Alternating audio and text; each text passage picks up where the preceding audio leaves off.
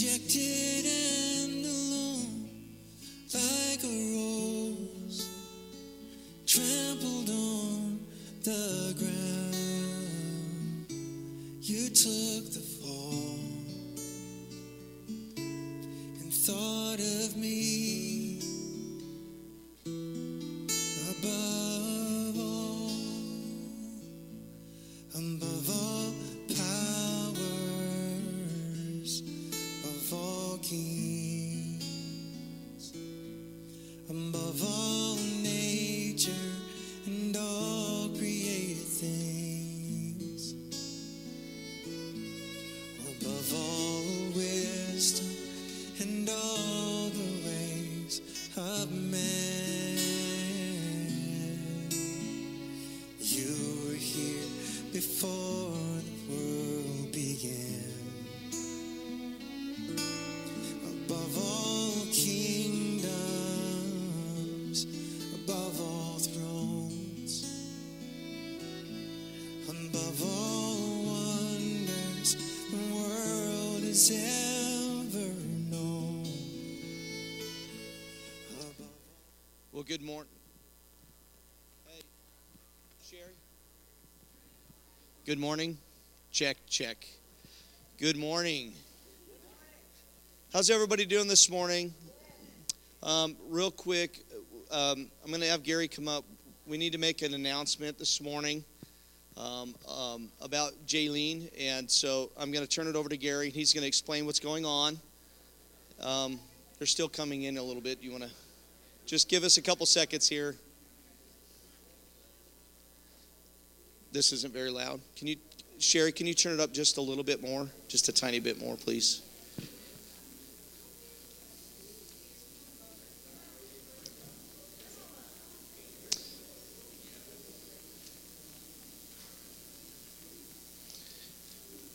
Okay, Gary's going to come up here in a minute.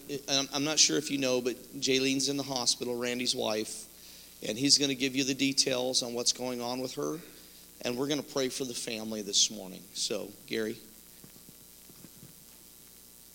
I know you were expecting Randy, and I'm not near as good looking as Randy is, but I'm taking his place this morning. There's three things that I want to go over. First of all, on behalf of the board and our church family, we'd like to give our staff a little Christmas gift. So if I call your name, will you please come up? And that's first one's Pastor. I don't know how you got up there first. Thank you. Merry Christmas. And Kim, come on up here. Don't be shaking your head no. And you got to be over here so you can get in the camera so everybody can see you. Say, wave to the camera. Merry Christmas. And Julie, you guys are so exciting, man. Thanks, Merry Gary. Christmas.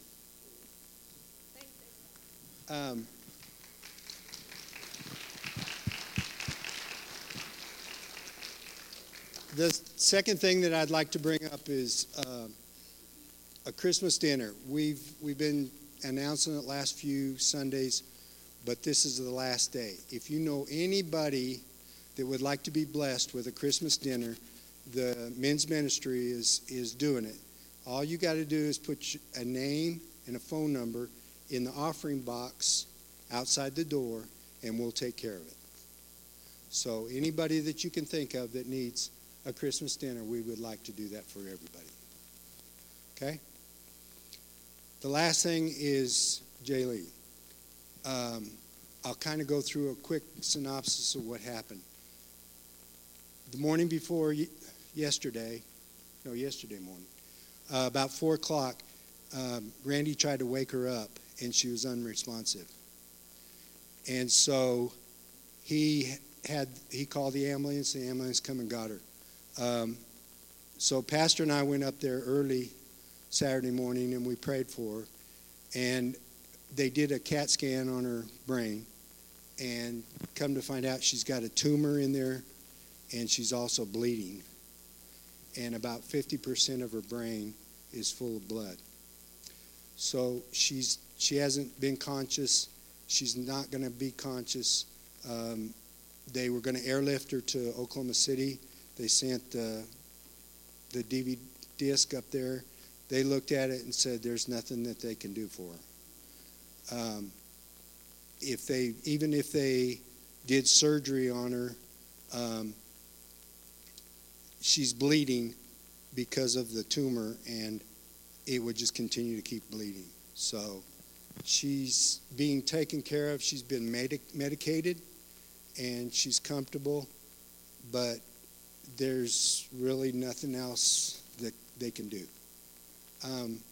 The family requests that you don't visit the hospital and you don't call. And that's coming from the family. So I just wanted to pass that along. They appreciate all the prayers that you all have been giving to them, and they're doing the best they can do. But it was a real shock for Randy, because he didn't know that she had a brain tumor, and then when they found out she was bleeding inside her brain, it made it tough. So I will stick around after church. If you have any other questions, I'd be more than happy to try to answer them. I've been up to the hospital quite a bit, and he's doing okay.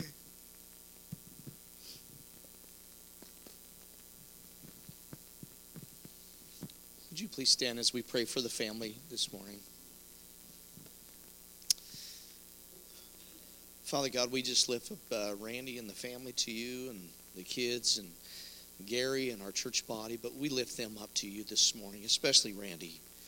Father, we pray for Jaylene. Jaylene, I'm sorry, I didn't mean to say that. Jaylene this morning. Pray for Jaylene, Father, and I pray, Father, that you would just touch her brain. You know, you are a miracle-working God, and we can believe for a miracle. Father, we give her to you. We lay her at your feet. We pray, Father, that there would be no suffering or pain. We pray for the family, that you would comfort them and strengthen them and encourage them this morning. Father, again, sometimes, and I shared this the other day, we don't have words sometimes to say. But Father, it says that the Holy Spirit intercedes or prays on our behalf with words and moans that words cannot express. So we pray for them with the comforting anointing of the Holy Spirit on that family right now in the hospital. In Jesus' name, amen. You may be seated. And I'm sorry about the name thing. You got to know I've got this name stuck in my head that from when we moved up here. So anyway, Stacy's just said, be quiet. You're going to get yourself into trouble. So I want to make a couple announcements here, and then my wife's got a couple announcements she needs to make. Just to remember, there is a prayer list in your bulletin. If you ever want to pray for anybody on that list, if you want to be placed on that list, please pray. Pray for Rebecca Jesse as well. She's sick this morning, so keep her in your prayers. Also, just a couple other things. Don't forget about that we have a Christmas dinner coming up December 17th, right after the church service. And Stacy's going to announce the candy. You already did the candy cane play, right? Program. Oh, you want me to do it? Okay, so December 17th, we're going to have a kids and youth Christmas program that morning, so both the youth and the kids are going to do that, and it involves a candy cane, and the youth are going to do a human video, if I'm not mistaken, right? A human video that morning, and then we will have a Christmas dinner afterwards, and again, how many of you guys like turkey? Or it's brisket? Oh, it's barbecue. Sorry. Boy, I'm really messed up this morning. Getting names wrong and all kinds of stuff. So I hope my preaching doesn't go that way this morning. So we did have a Christmas party last night. Great turnout. Had fun.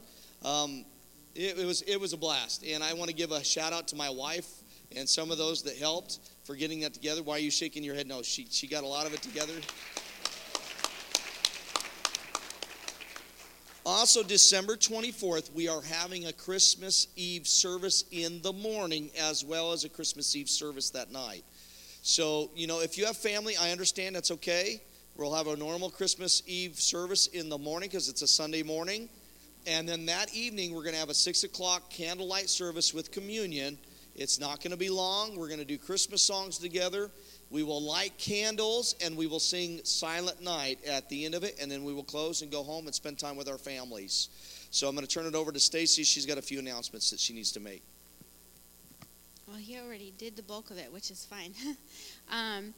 Out in the back, you'll see a little table that says Merry Christmas cards. If anybody wants to do Christmas cards for the church family, we're putting them on the table back there, and then we will hand them out.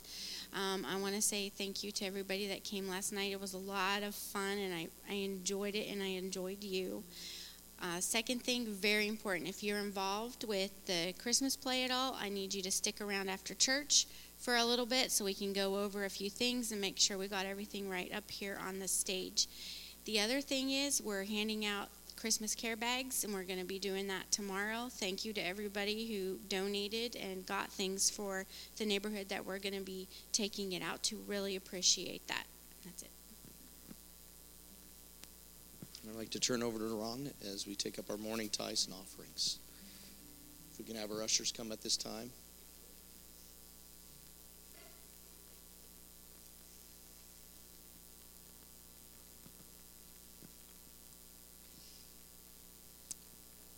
John, would you mind praying this morning? Father, thank you for your blessings. Thank you for this time and offering.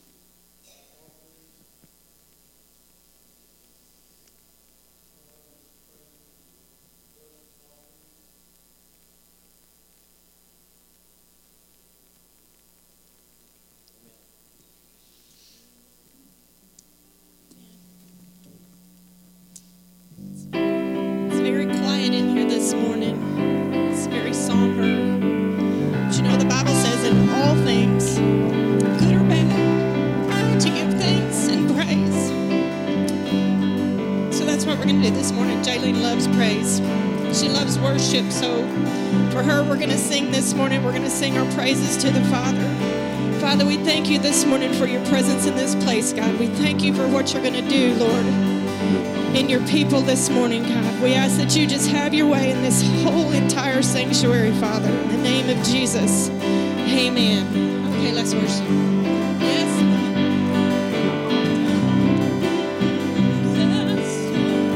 Go the first. I'm coming with a heart of worship. I'm bringing in a brand new song. I'm ready to see the unthinkable. I'm ready for a miracle. Hearts praying for a fresh encounter. Souls looking to the living God. I'm ready for a real revival. Oh, Holy Spirit, come like a flood, like a fire. Holy Spirit, fall in this place. Fill our hearts. Holy Spirit, come like a flood, like a fire. Holy Spirit, come. Oh, Holy Spirit, come.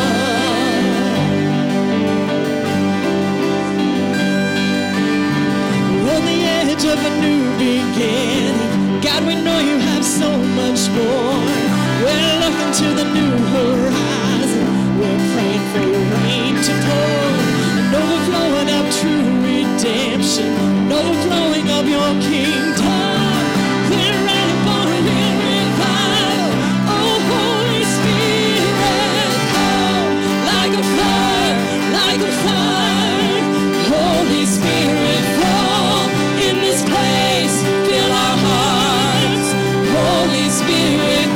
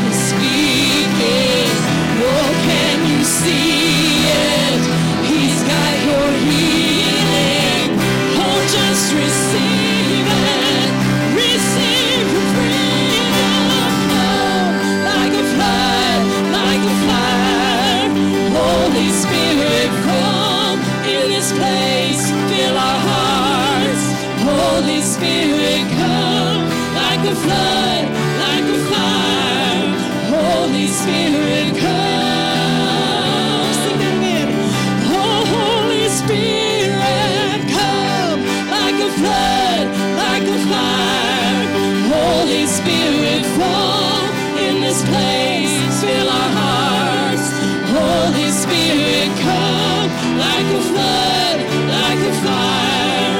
Holy Spirit, come. Oh, Holy Spirit, come. Holy Spirit, come.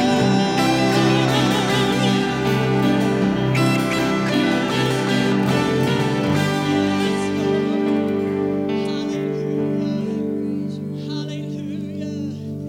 Oh, we ask you to come, Lord. Have your way, Lord. Father, we're ready for whatever you have this morning.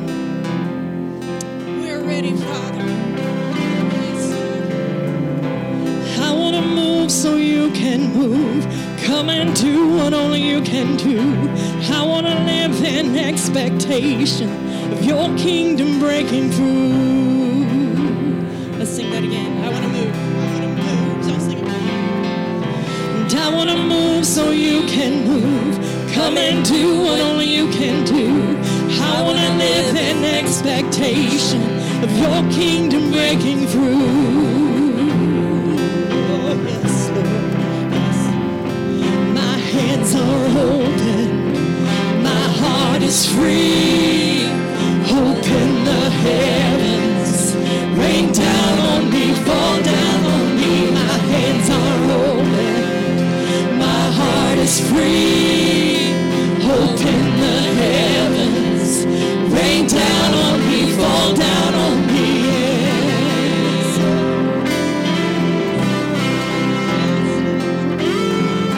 And I want to come to you in boldness. By your power I receive. And I want to live in expectation. With you I'll do greater things. 'Cause I believe in greater things. My hands are opened. My heart is free. Open the heavens. Rain down on me. Fall down on me. My hands are opened. My heart is free. Open the heavens. Rain down on me. Fall down on me. Yes. Till all that overwhelms is overwhelmed by you. And every soul has seen what you can do. A holy visitation where everything is changing. There's no empty spaces when you move. Till all that overwhelms is overwhelmed by you. And every soul has seen what you can do. A holy visitation where everything is changing. There's no empty spaces when you move. My hands are opened. My heart is free. Open the heavens. Rain down on me. Fall down on me. My hands are opened. My heart is free. Open the heavens. Rain down on me. Fall down on me. My hands are opened. My heart is free. Open the heavens. Rain down on me. Fall down on me. My hands are opened. My heart is free. Open the heavens. Rain down on me. Fall down on me. Oh, rain down on us, Lord. Holy Spirit, have your way. And Holy Spirit, rain down. Rain down. Oh, comforter and friend, how we need your touch again. And Holy Spirit, rain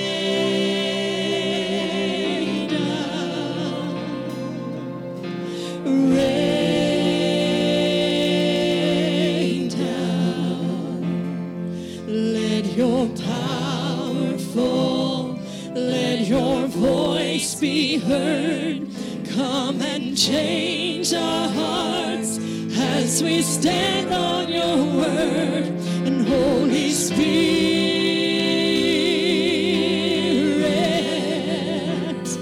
rain down. Let's sing that again. Holy Spirit, rain down. And Holy Spirit, rain down.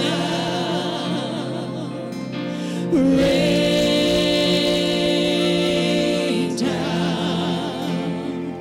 Oh, Comforter and friend, how we need your touch again. And Holy Spirit, rain down, rain down. Let your power fall, let your voice be heard.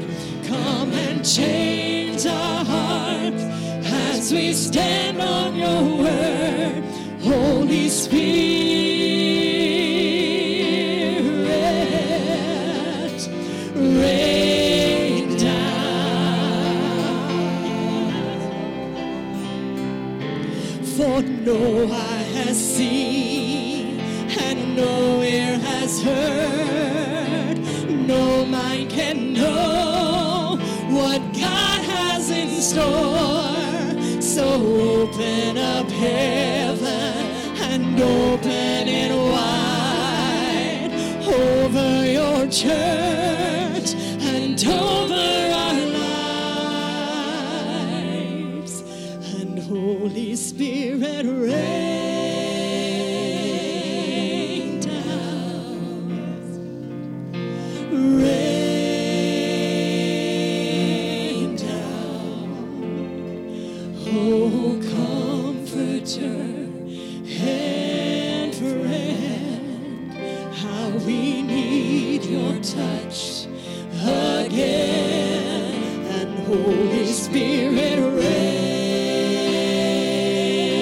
rain down, rain down. Let your power fall, let your voice be heard. Come and change our hearts as we stand on your word. Holy Spirit,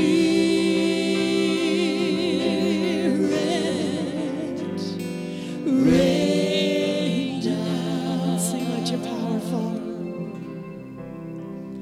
Let your power fall, let your voice be heard. Come and change our hearts as we stand on your word. Holy Spirit,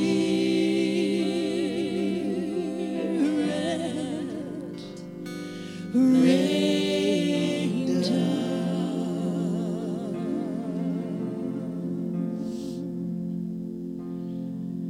Oh, come, let us adore him.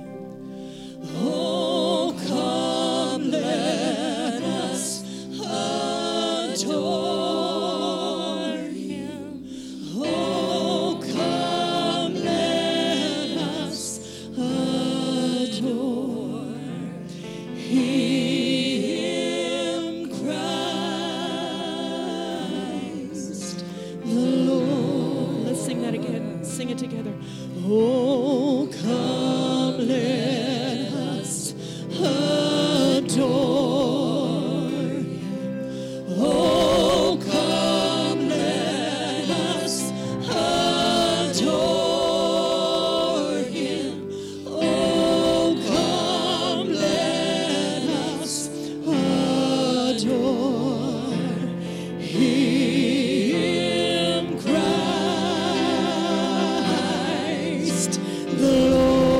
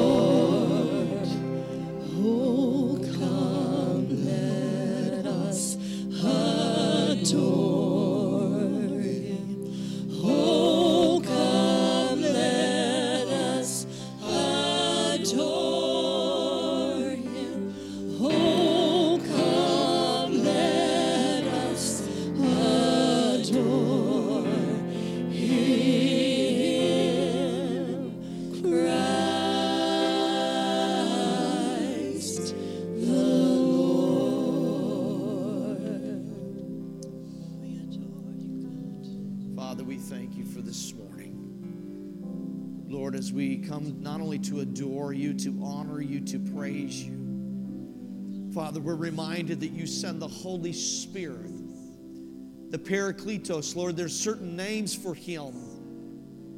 He is wonderful. He is the wonderful counselor, the Spirit of comfort.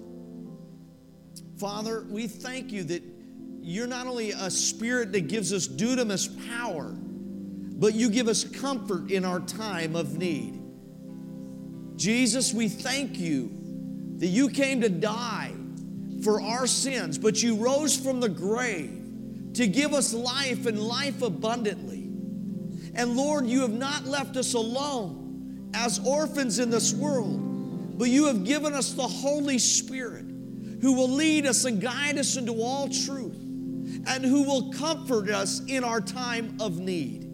We thank you for your comfort this morning over our body and over our church. We thank you that you are here and you are with us this morning. In the mighty name of Jesus. And everybody said, amen. And I'd like to dismiss the kids at this time. You may be seated.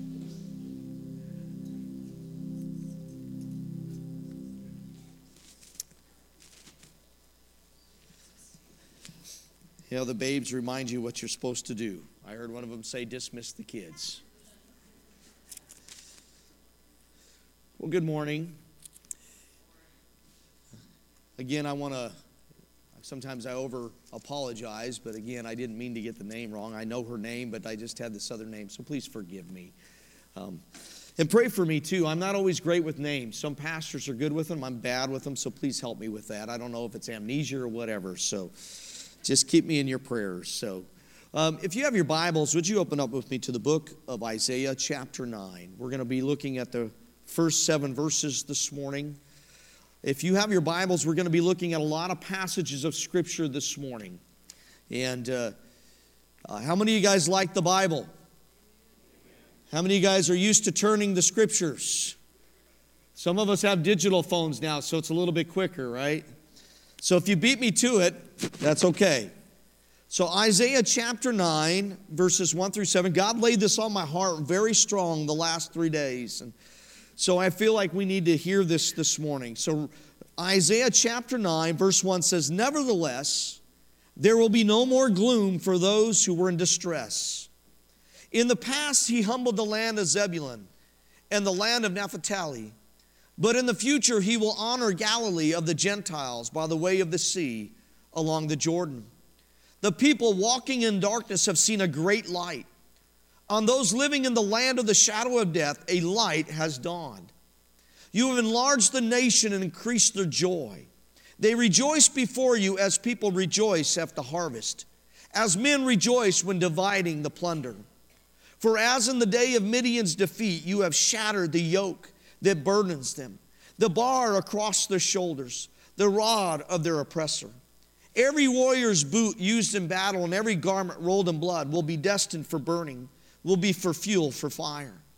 For to us a child is born, to us a son is given, and the government will be on his shoulders, and he will be called Wonderful Counselor, Mighty God, Everlasting Father, Prince of Peace.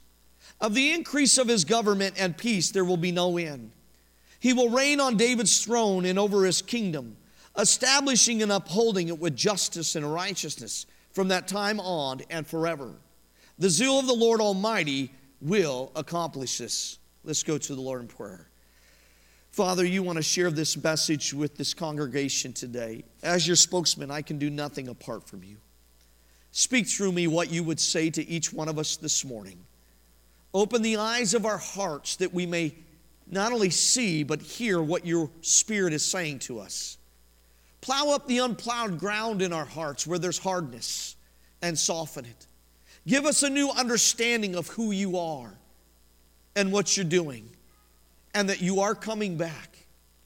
Thank you that you are the God that is everlasting, who was and is and always will be. Again, Father, open up our eyes that we may see and our ears to hear. I get out of the way so your spirit can speak. In Jesus' name. And everybody said, amen.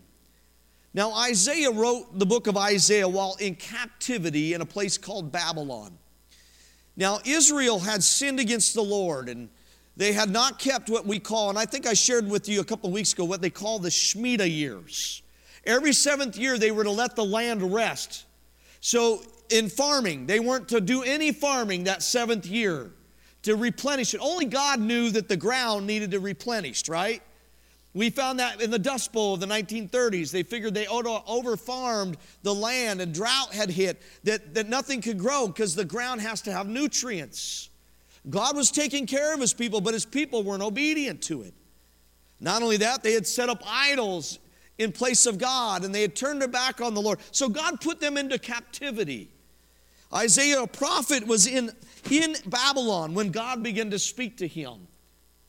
And you can just imagine the despair that they were in, the gloom that they were in captivity. Can I tell you this morning, before we come to Christ, we are in captivity. We are in gloom. But Jesus came to set us free from that gloom and that captivity.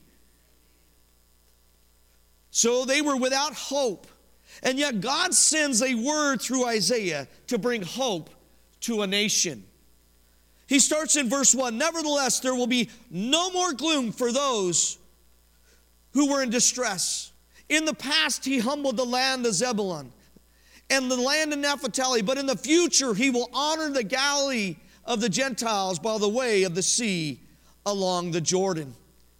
This is speaking of Jesus coming. This is prophetic, that even though they're in gloom, future speaking, God would not only restore them back to Israel, but in the future, the farther future, that God was going to bring a king to rule over them, that He was going to bring somebody that was greater than all of their gloom. And it would be to the Sea of Galilee, the Galileans of the Gentiles. Jesus grew up in Galilee. In fact, the disciples were Galileans. And only God could prophesy where Jesus would serve. Turn with me, hold your spot here, and go with me to Matthew chapter 4, verses 13 through 16. Matthew chapter 4, verses 13 through 16. Let's start in verse 12. Matthew chapter 4, verse 12. When Jesus heard that John had been put in prison, He returned to where? Galilee. Leaving Nazareth, He went and lived in Capernaum, which was by the lake in the area of Zebulun and Naphtali, to fulfill what was said through the prophet Isaiah. The land of Zebulun and the land of Naphtali, the way to the sea, along the Jordan, Galilee of the Gentiles. The people living in darkness have seen a great light. On those living in the land of the shadow of death, a light has dawned. God was saying, you're in darkness right now, but I'm going to bring a light into your life. You and I were living in darkness before we came to Christ, but God brought a light. Can I tell you that light is still shining bright? It wasn't just a one-time thing. If you're born again this morning, that light of life is living inside of you. But Pastor, you don't know what kind of week I've had. You don't know what kind of people I've had to deal with. Customers, Walmart workers, shoppers. By the way, how many of you guys saw me at Walmart this week about 3 or 4 times? He is light. Jesus is light. Jesus prophesied this. He spoke about it. Let's go back to Isaiah. Verse 2. These people are in gloom, but God's giving them hope. You might be in gloom this morning, but God has hope for you. Verse 2, the people walking in darkness have seen a great light. A great light. Again, Jesus is that light in the darkness. When I was stationed in North Dakota in the military, we had nuclear missile sites, and they would be 5-10 miles apart. And North Dakota is all farming country. By the way, their state bird is the mosquito. You used to cut the grass. I don't know what this has to do with the message this morning, but I'm serious. I'd mow the missile silos, and it looked like the grass was on fire, and it was smoke. It wasn't. It was mosquitoes. So, but at nighttime, you can light a cigarette. I know I don't smoke, but some of the guys I worked with would smoke, and you could see them miles away from them lighting a cigarette. Now, how big is a cigarette? It's not very big, is it? Jesus is a light that lights up the whole world. And he says a city on a hill cannot be hidden. And you are the light of the world. Jesus living inside of you says that you are a light during this season, during this time, that the world is darkness, and you are that light going out because you're taking Jesus everywhere that you go. That's what Christmas is about.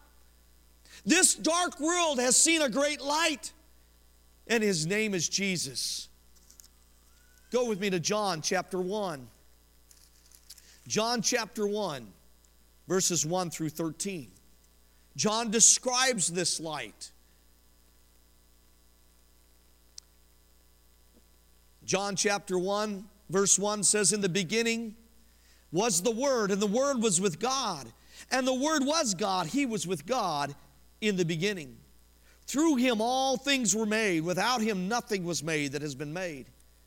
In him was life, and that life was the light of men. The light shines in the darkness, but the darkness has not understood it. There came a man who was sent from God. His name was John. He came as a witness to testify concerning that light, so that through him all men might believe. He himself was not the light.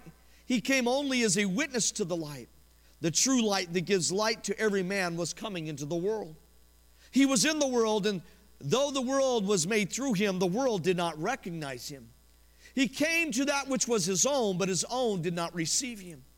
Yet to all who received him, those who believed in his name, he gave the right to become children of God. Children born of not natural descent, nor of human decision, or a husband's will, but born of God." John describes this light. First of all, the light is described as the Word. In the beginning was the Word, and the Word was with God, and the Word was God. He was with God in the beginning. That means he always has been. This light is God's Word that will never, ever pass away. Everything else will pass away, but not the words of God. This light is the Word. This Word is Jesus, whom he's speaking of here. Through him all things were made. You were made by him. I was made by him. The materials that we use today were made by God. The things that you and I own belong to him. The things that we take so dear to us belong to him. Even your animals belong to him.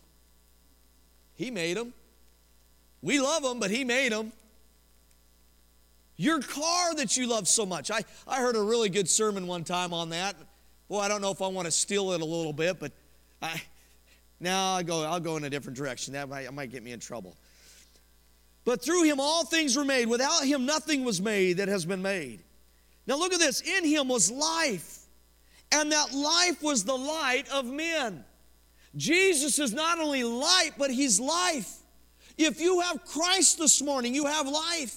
If you don't have Christ, you have no life.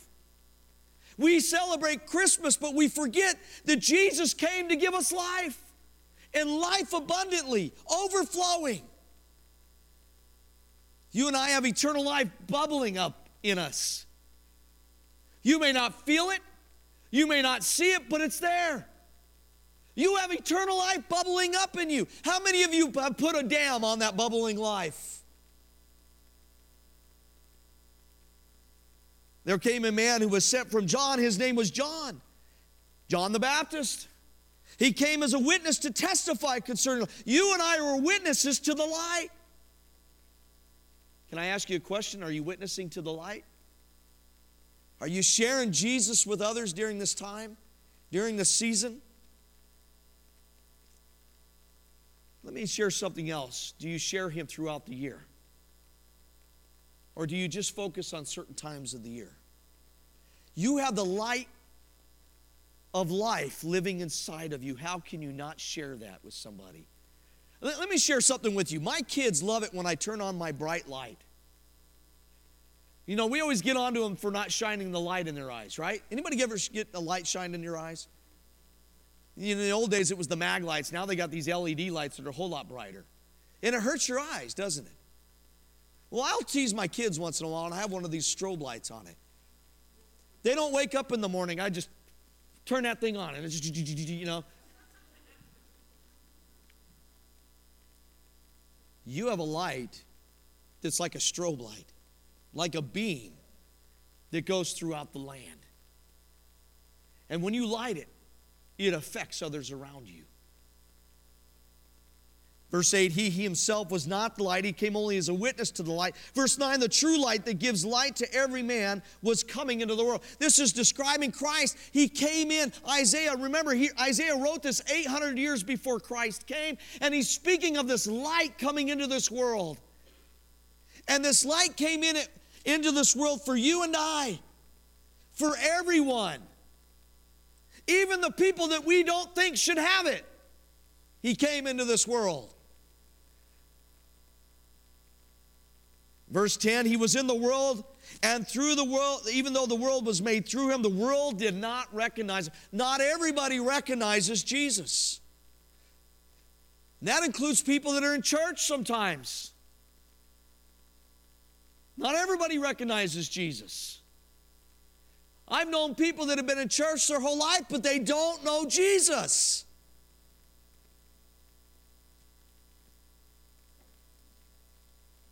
Verse 11, he came to that which was his own, but his own did not receive him. His own people did not receive him. They did not accept him. But yet, look at this, verse 12. Yet to all who received him, I want you to get this morning, those who believed in his name, he gave the right to become children of God.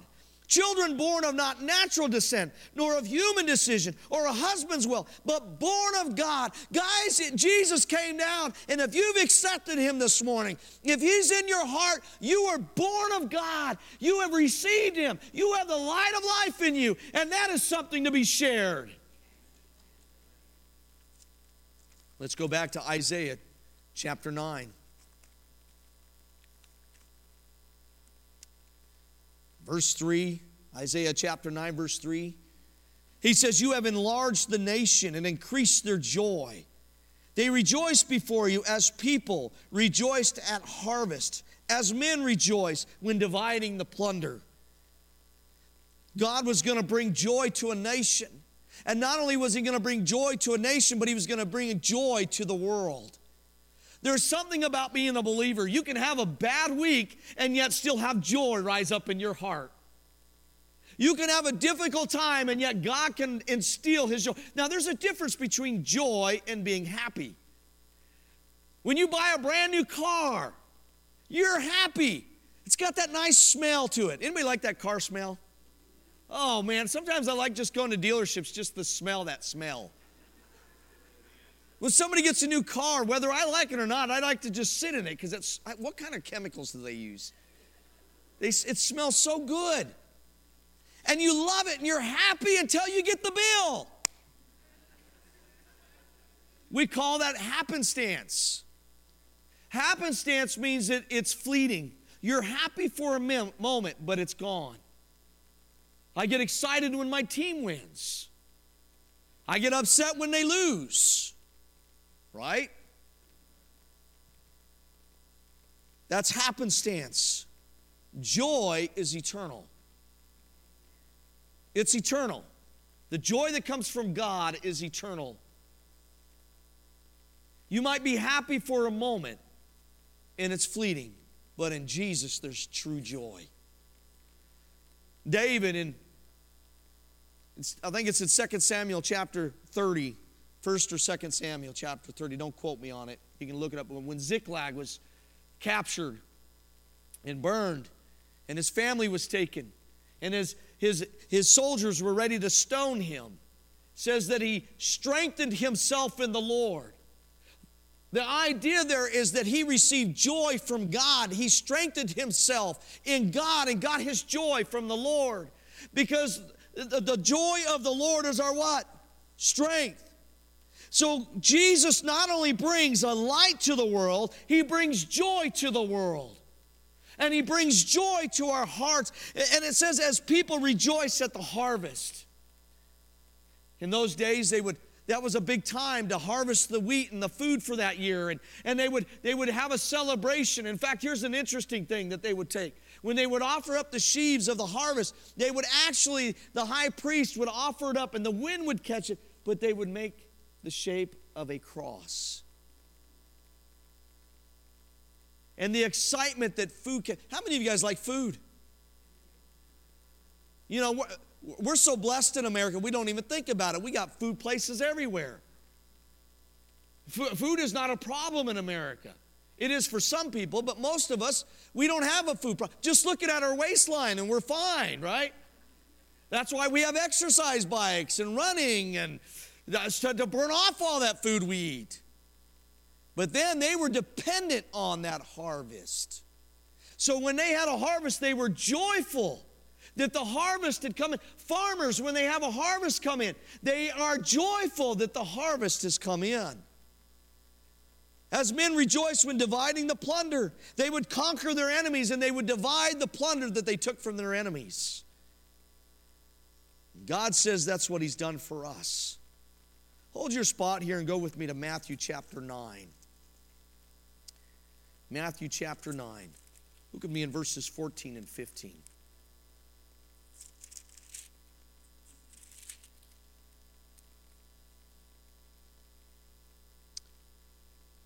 Now, Jesus is questioned about fasting, but I want you to get a picture here. Matthew 9:14 says, Then John's disciples came and asked him, How is it that we and the Pharisees fast, but your disciples do not fast? Jesus answered, How can the guests of the bridegroom mourn while he is with them? The time will come when the bridegroom will be taken from them, then they will fast. But while the bridegroom was here, Jesus was here with the disciples. He said, I bring joy. Because how many of you guys like a wedding? I mean, I have never been to a gloomy wedding before. I have never been to a wedding where the groom gets up there and goes, okay, I guess I have to marry this one. Or where the bride isn't crying. And I mean, when my bride walked down the aisle, we have pictures we found. Oh, I had a big smile on my face. A wedding feast is to be joyful, not gloomy. I don't want to hear horror stories this morning later on. Jesus is saying, while I'm still here, it's a wedding feast. A wedding feast is to be joyful. When you and I are connected to Christ, when we're born again, when we're saved and we surrender our life to Him, that's a moment of joy. Think about that. When you came to Christ, how did you feel? Joy. I remember sharing the gospel the day I got saved. That should stir us to joy to share the gospel with others. April 19, 1984, Mom led me to the Lord. You know the story, I've shared it with you. I remember right afterwards, this Korean lady that lived next door to us in the apartments. I said, Mom, I had a picture of Jesus. Remember the old pictures of Jesus knocking on the door? And I said, Mom, I got to go share this with that lady. And I remember taking the picture over to it, knocking on the door and said, I just want to share it with you that I gave Jesus my heart today, and He wants your heart too. As a little 7-year-old boy, do you still have that joy in you? Do you need to do what David said, restore unto me the joy of my what? Salvation? Have we become like the church of Ephesus where we've lost our first love? You know how you get that love back? You stir it up. You go on dates. Men, how many of you date your wife? I need to date my wife.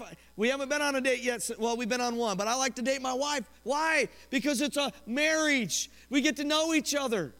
We get to stir each other. We get to build up our love for one another. That's the same with Jesus. Stir up that joy within you, the joy that He's placed within you. Even if you don't feel like you have joy this morning, it's not based on what you feel. It's based on what the Word of God says, that if you have Christ, you have joy. If you have Jesus, you have light. If you have Jesus, you have life. You have Him inside of you.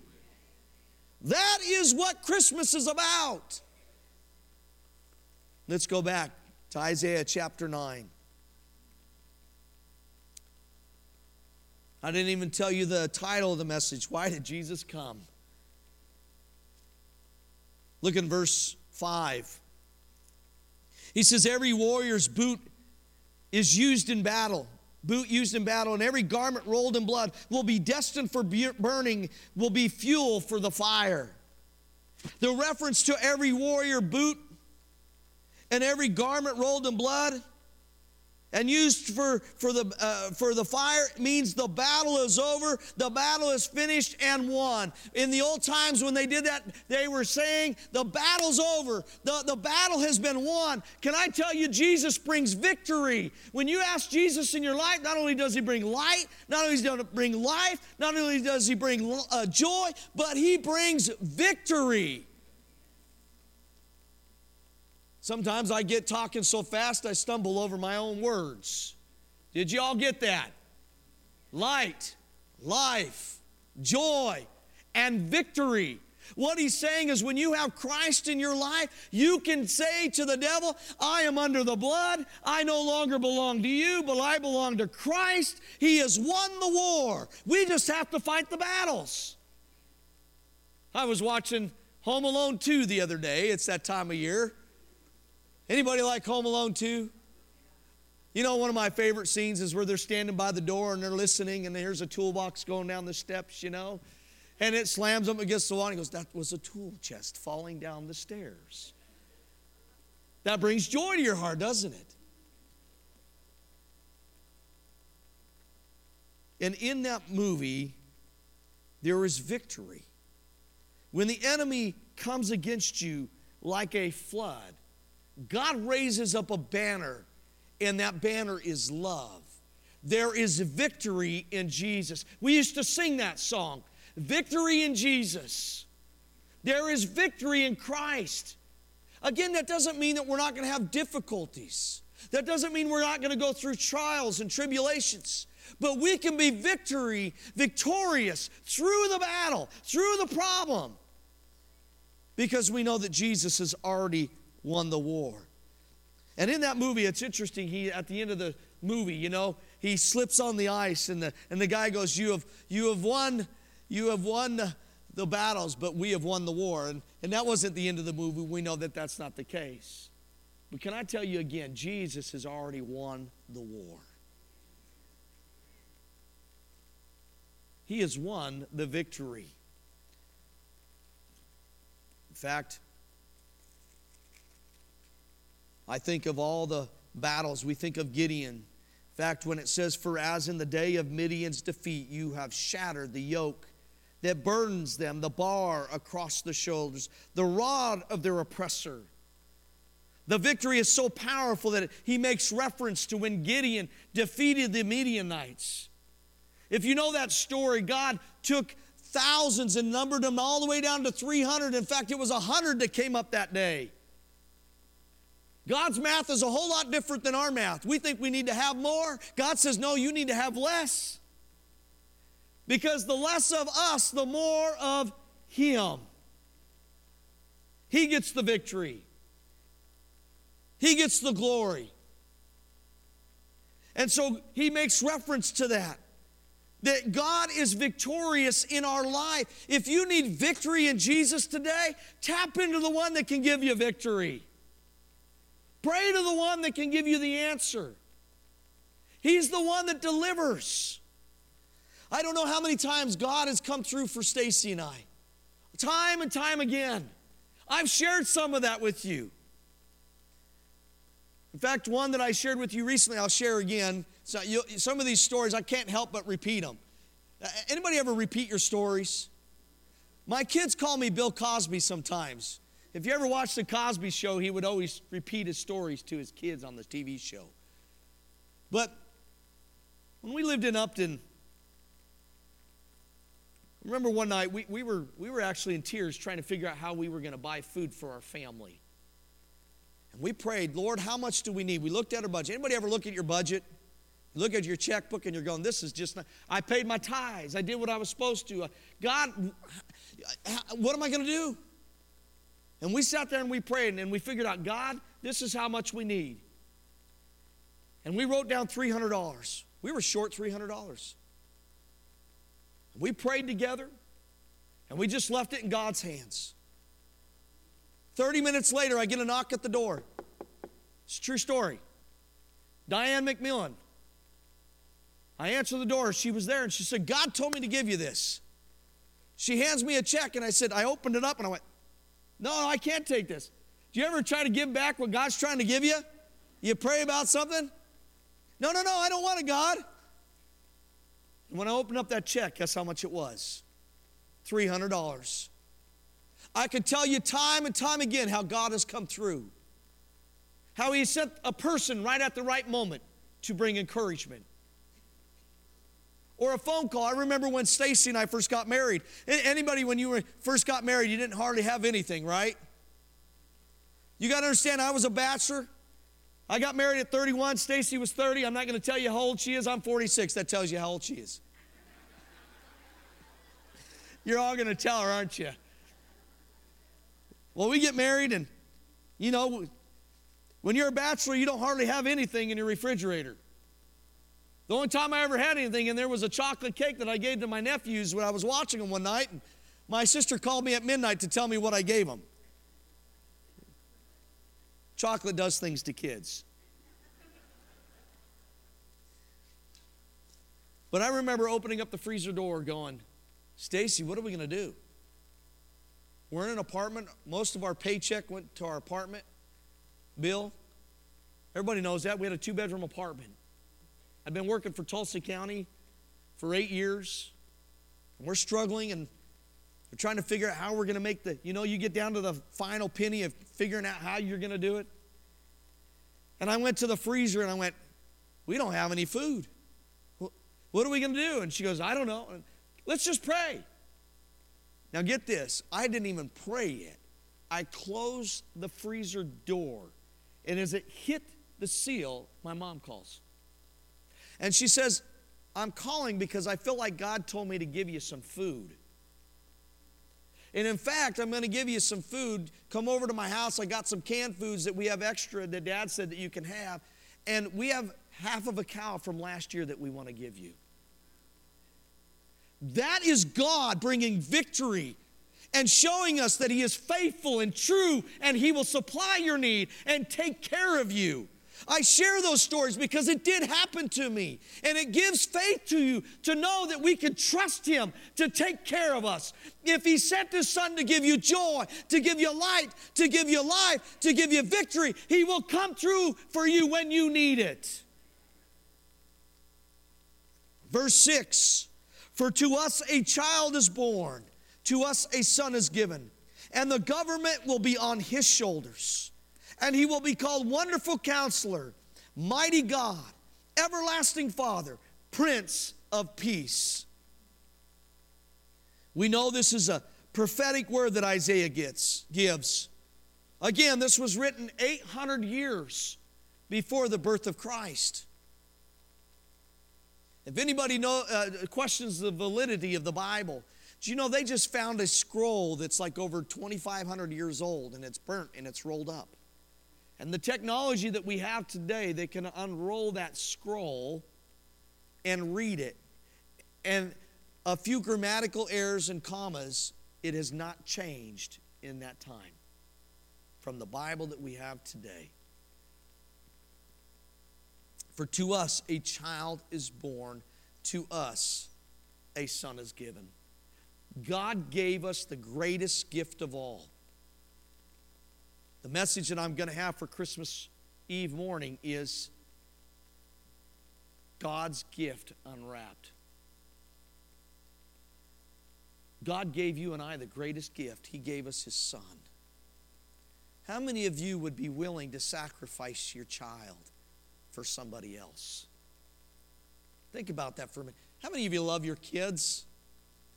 How many of you want sometimes to do other things to them because they drive you nuts? But God gave them to you. They're actually His kids. Did you know that? And we're stewards of those kids. Boy, I'm going to have to give an account to the Lord one day. But we love our kids. We would do anything for our children. When my kids come up here sometimes with me during the day because they're homeschooled and I'm working on a sermon, and they'll come up here after their schoolwork is over and they'll ride their bikes. I'll bring their bikes up. Boy, I've got an eagle eye. I'm always constantly wondering where they're at because I love my kids. I don't want something bad to happen to them. God loves His kid, Jesus. And yet, it says it pleased Him to crush Him for you and I. I want you to think about that. Would you be pleased that your child was crushed for somebody else? Yet God was pleased that His Son was crushed for us. That's how much God loves you and I. It pleased God. For to us a child is born, to us a son is given. Now listen to this, and the government will be on His shoulders. Jesus is going to reign one of these days. Look at verse 7. Of the increase of His government and peace there will be no end. He will reign on David's throne and over His kingdom, establishing and upholding it with justice and righteousness for that time on and forever. Jesus is going to come back and He's going to reign for 1,000 years. But that reign doesn't end there. It's going to reign forever and ever and ever. His reign is forever. Our King, our God, our Savior, our Lord, He is the King of kings and the Lord of lords, and His reign is never going to stop. You talk about justice, He's going to bring justice. You talk about wonder, He is wonder. You talk about righteousness, He's going to bring righteousness. Everything that Jesus is going to be on earth in those days. Flip over with me to Isaiah chapter 11 real quick. Isaiah chapter 11, look with me in verses 1 through 16. Isaiah chapter 11, verse 1 says, "A shoot will come up from the stump of Jesse, from his roots a branch." Notice that the word branch is capitalized in your Bibles. "Will bear fruit." That branch that he's speaking of, that root, that shoot is Jesus. So mark in your Bibles the shoot is Jesus. I put a little circle around it and put a little line with an arrow. And I put the name Jesus. All scholars believe that. We know that. This is a prophetic word. That Jesus will come from the stump of Jesse. Do you know Jesse was the father of David? And David was a little short guy. Actually, he was taller than me. That's not fair. You know, I'm 5'6", and I just measured my... Do you shrink as you get older? I think I've dropped a ½ inch. My wife laughed at me. I'm like 5'5" and a half now. I don't tell her how much the military... When the military measured me, they measured me at 5'4", and I got mad at them, and they said, "Shut up."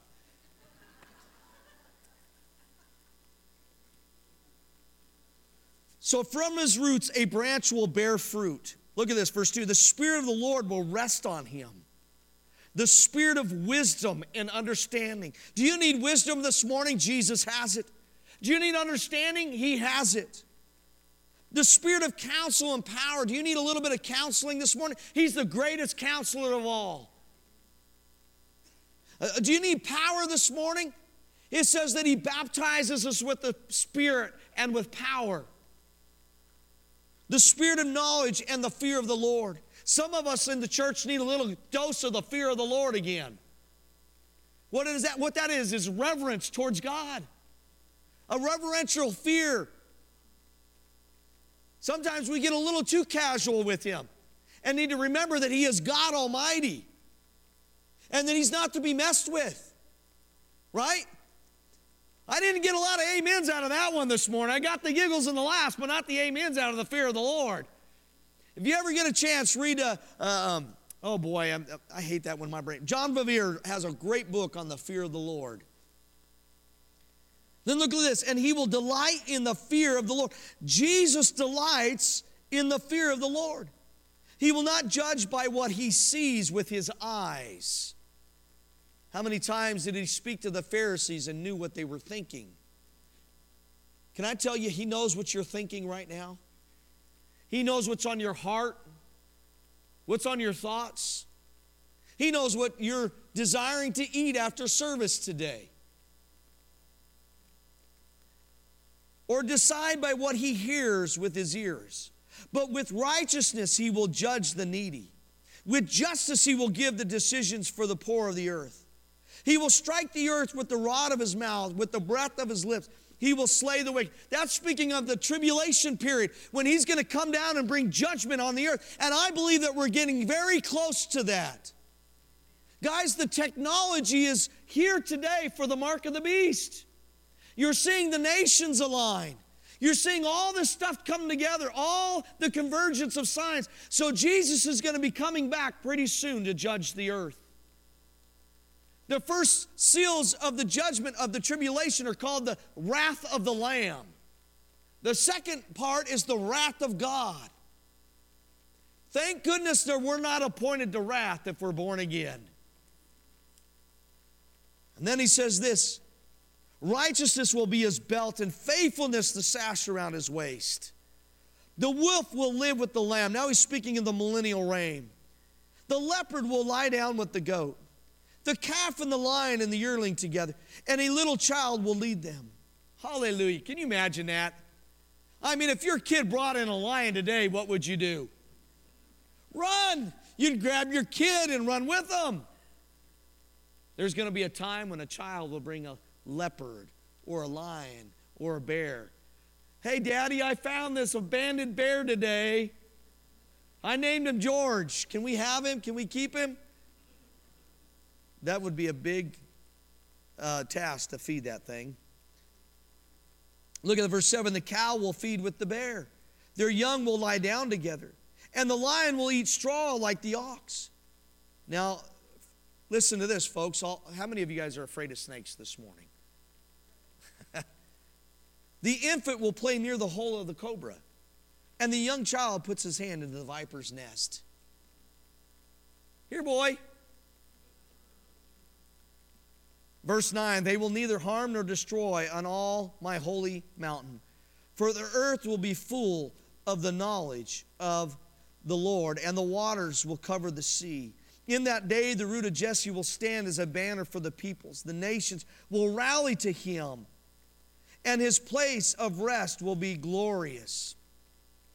In that day, the Lord will reach out his hand a second time to reclaim the remnant that is left of his people from Assyria, from the lower Egypt, from upper Egypt, from Cush, from Elam, from Babylon, from Hamath, from the islands of the sea. He will raise a banner for the nations and gather the exiles of Israel. He will assemble the scattered people of Judah from the four corners of the earth. Do you know God's already doing that? He's bringing them back to their homeland. Ephraim's jealousy will vanish, and Judah's enemies will be cut off. Ephraim will not be jealous of Judah, nor Judah hostile towards Ephraim. They will swoop down on the slopes of Philistia to the west. Together they will plunder the people of the east. They will lay hands on Edom and Moab, and the Ammonites will be subject to them. The Lord will dry up the gulf of the Egyptian sea with a scorching wind. He will sweep his hand over the Euphrates River. He will break it up in 7 streams so that men can cross over it in sandals. There will be a highway for the remnant of his people that is left from Assyria, as there was for Israel when they came up from Egypt. Some of this is speaking of future things that are yet to come. But I read all of that, and I think about all that Jesus is going to bring to this earth. That is the God that you and I serve. He's going to serve with righteousness and justice. Right now we see injustice going on. We see things that are crazy. I mean, there's things that I can't even imagine that are going on today. But Jesus is coming back, and he's going to make it all right. He's going to make it perfect. If you've ever thought of a perfect world, it's when Jesus comes back. Let's go back to Isaiah 9. We're almost done here this morning. I want to go back to verse 6. Not only is he a child who is born and a son is given, and not only is he going to rule and reign on this earth, but let me tell you something, we cannot forget that he is called Wonderful Counselor. You think of the wonders of God. You think of the 7 wonders of this world. God made that. Jesus made that. By him and through him all things were created. We read that in John chapter 1 that he created all things. And you look at the wonders of this world, even after the fall of man. Could you imagine what it was like in the Garden of Eden? How beautiful and wonderful it was. And yet we still have beautiful places in this world. I love the sunsets in Oklahoma. I do. I missed them when I moved away, and now I'm back and I get to see these beautiful, not a prettier place that I've ever been had sunsets like Oklahoma. Some of you are going, I got a different idea about what you're thinking, Pastor, but okay, each of us has their own opinion, right? But they're pretty. You get to see how beautiful. How about the mountains? I'm from Colorado. I love mountains. I'm a mountain boy. A mountain man. I grew up wearing flannels and going fishing up in the mountains, getting up early. I remember in 1985, we went up on July 4th and woke up to 3 inches of snow and 30 degrees. Some of you might not like that. It was awesome as a kid. 4th of July, I get to throw snowballs at my sister.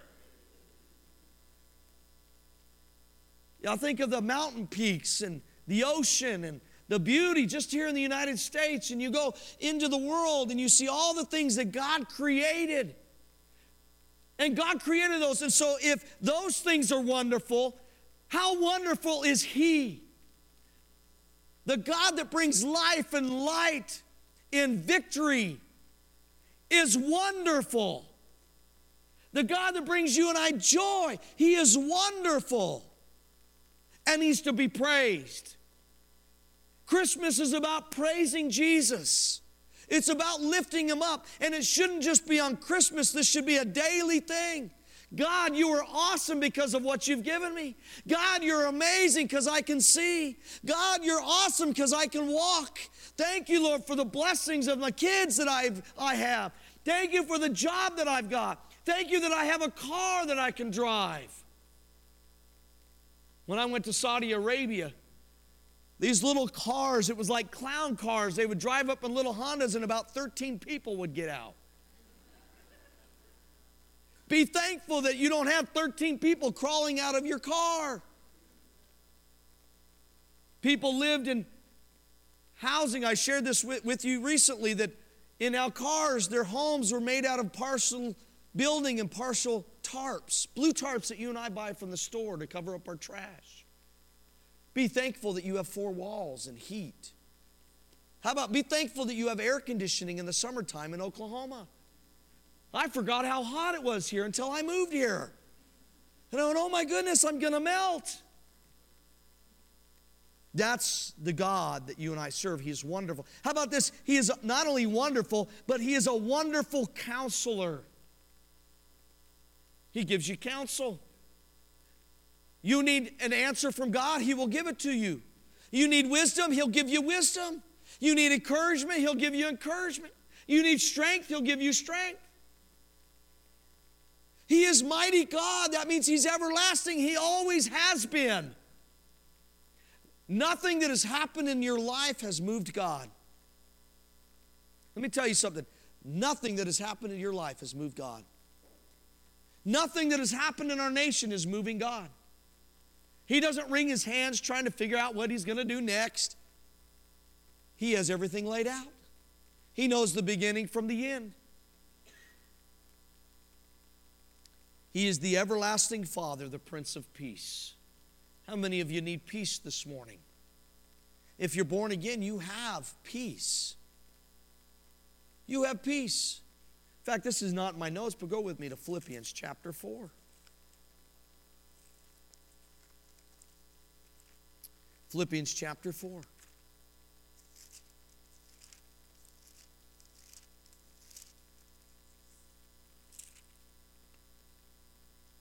Philippians chapter 4, verse 4 says, rejoice in the Lord always.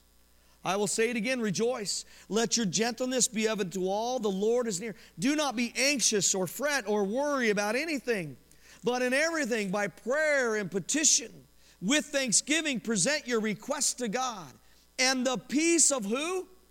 God, which transcends all understanding, will guard your heart and your minds in Christ Jesus. You need peace this morning? Tap into the one that can give you peace. And guess what he'll do? He'll guard your heart and your mind. Because the enemy attacks what? He attacks your thoughts. And your thoughts attack your feelings and your emotions and your desires. And so he will guard your thoughts and he'll bring his peace over you. You need an answer. God says, I'll give an answer to him to bring you peace. How many of you guys have had that happen before? You needed an answer from God, and right at the right moment, God came through and gave you the answer. And it brings you peace, doesn't it? Hallelujah. You heard me, Lord. And why is it that we get surprised every time that happens? I don't know if it's a bad thing or a good thing. Maybe it could be a bad thing. I think it's a good thing. Hey, it's like Christmas all over again, right? He gives you peace. And it's a supernatural peace. And it transcends all understanding. You can't understand it, but God just gives you peace. You're going through a difficulty. You know it's tough, but all of a sudden you have this peace that just fills your heart. I want to finish this by saying a couple things. Not only do we have victory in Christ, not only has He given us life in light and joy, but He has given us a victory over sin. I want to finish with that, victory over sin. Go with me to Matthew chapter 1. Matthew chapter 1, verses 20 through 23.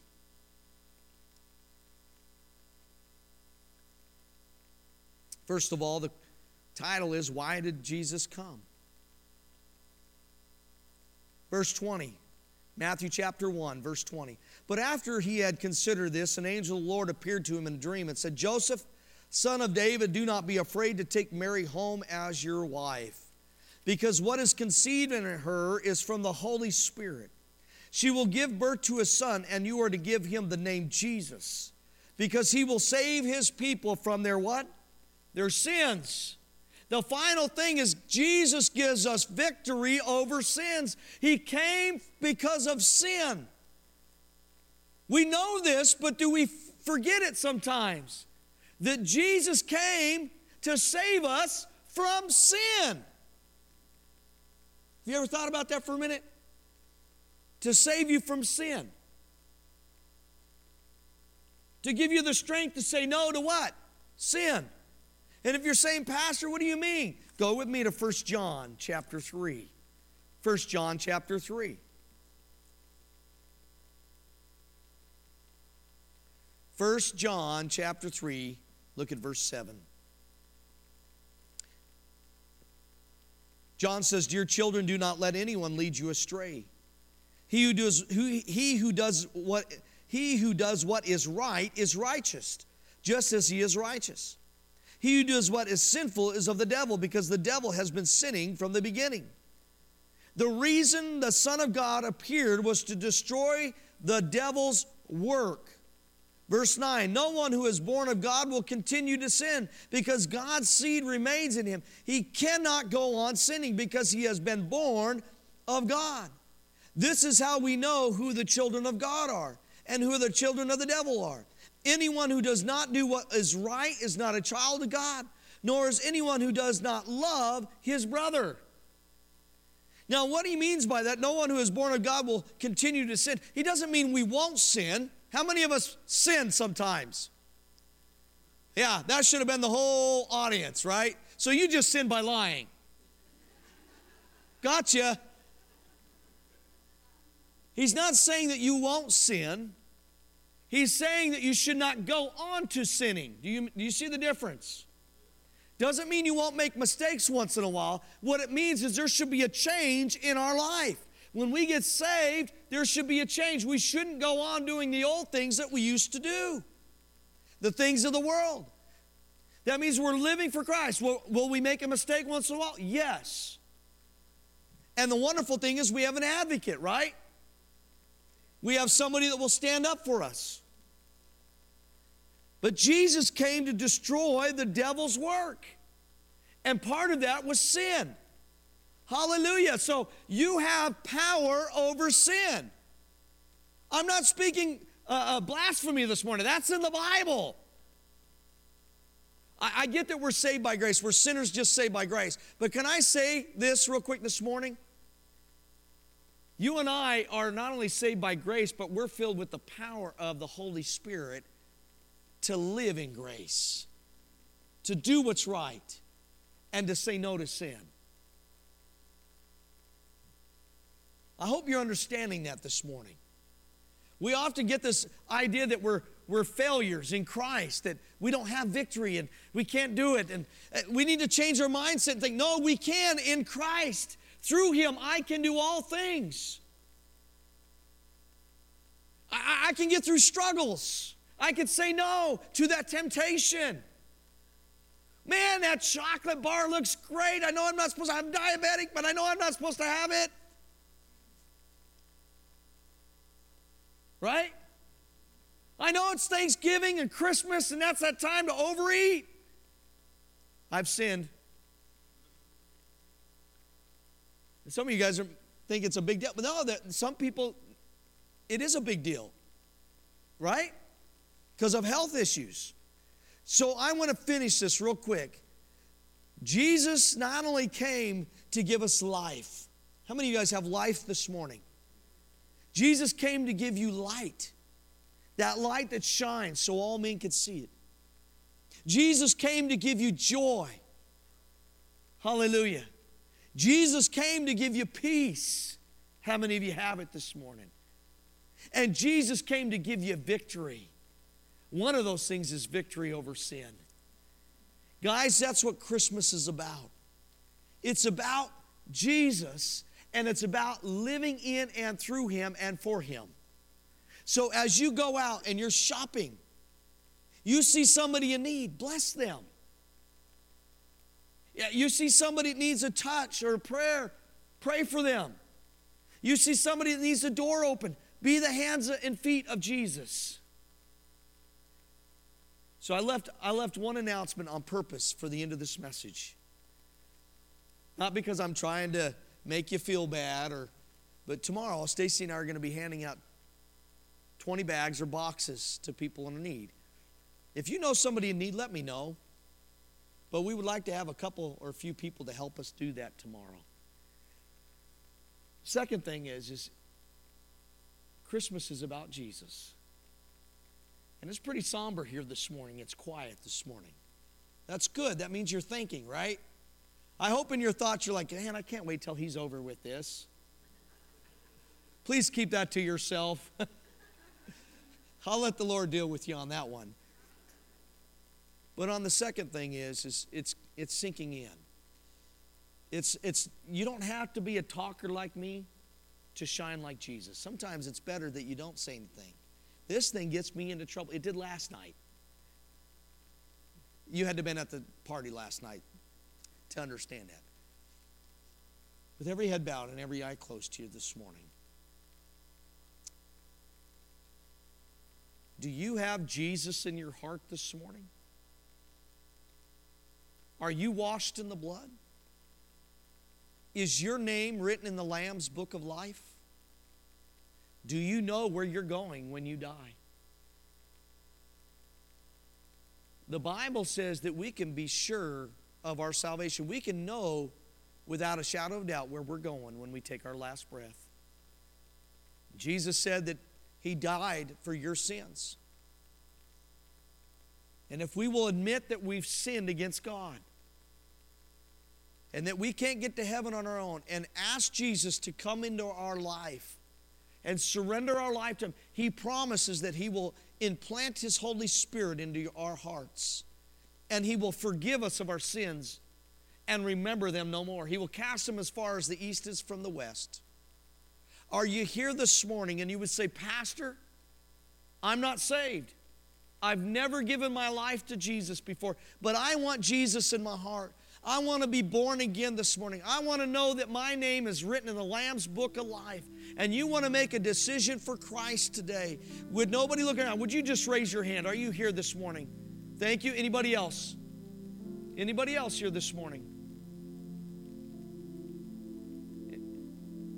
Anybody else? I'll give you one more time. I'm waiting patiently. Thank you. Anybody else here this morning? Don't leave without asking Jesus in your heart. If you raised your hand this morning, I'm going to ask you to take a step of faith this morning. And you need to mean it with all your heart. Let me share one thing with you. You don't have to look up. I'll make this quick.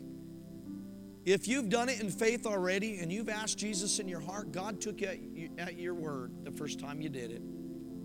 If you didn't mean it and you mean it today, then now's the time. I'm going to ask you to take a step of faith and come forward to receive Christ in your heart. Come down to the front. Are you here this morning? You raised your hand. Come down. I want to pray with you. You may not get tomorrow. Thank you. Anybody else here this morning? Anybody else? I thought I saw one more hand, but I'm going to leave it between you and the Lord. No, you don't have to do this. Do you mean it? You really mean it? You didn't mean it the last time. Okay, would you raise your hands? Would you guys pray with me? Say, Lord Jesus, I admit I'm a sinner. I ask you to come into my heart, to be my Lord, to be my Savior. This day, I surrender my whole life, all my plans to you. I ask you to forgive me of all my sins. I believe you died on the cross and God raised you from the dead on the third day. In Jesus' name, amen. Would you guys give a round of applause?